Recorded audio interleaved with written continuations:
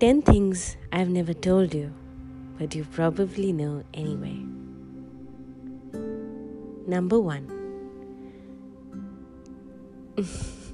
The first time I was traveling after we got married, I stole a t-shirt from your cupboard and slept with it under my pillow. It smelled like you and made me feel less lonely than I was. Number 2. I never thought I was capable of worrying and caring for another person more than myself, until the day you were stuck in a traffic jam on your way back from somewhere and your phone wasn't working.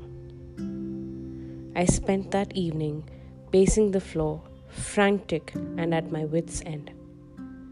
I have never known panic like that.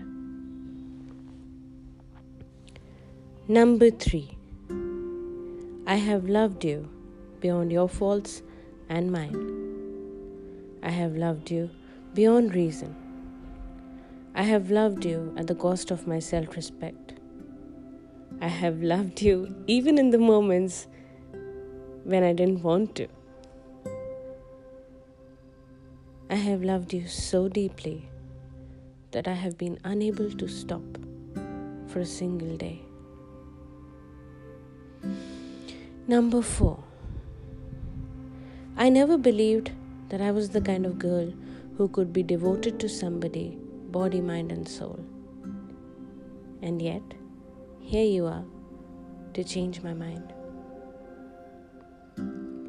Number 5. I used to find the idea of a possessive boyfriend the most annoying and irritating thing in the world. Then I stayed with you. We built a world together. And now I realize that a possessive husband is not such a bad thing after all. Number 6. I used to have so many fantasies growing up. But over the years, I started to accept that not all of them are going to come true. Then you came along and you gave me this life, which I swear is better than a fantasy on some days. Number 7. I used to think that I am the most stubborn person ever to have taken birth on the face of this earth. Now, I look at you and laugh about how wrong I was. Number 8. The most important lesson I learned from you is that sometimes it's more important to show someone you love them than to say it. Thank you for showing me in ways big and small every day that I'm deeply cared for. Number 9.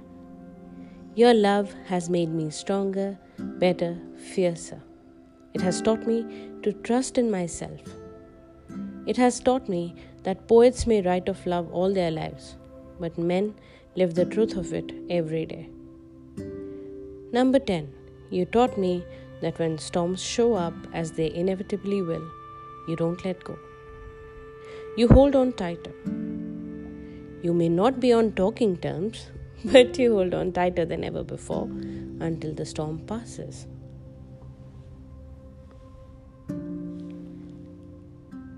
As always, thank you for listening, and I'll see you very soon on another episode of The Written Word.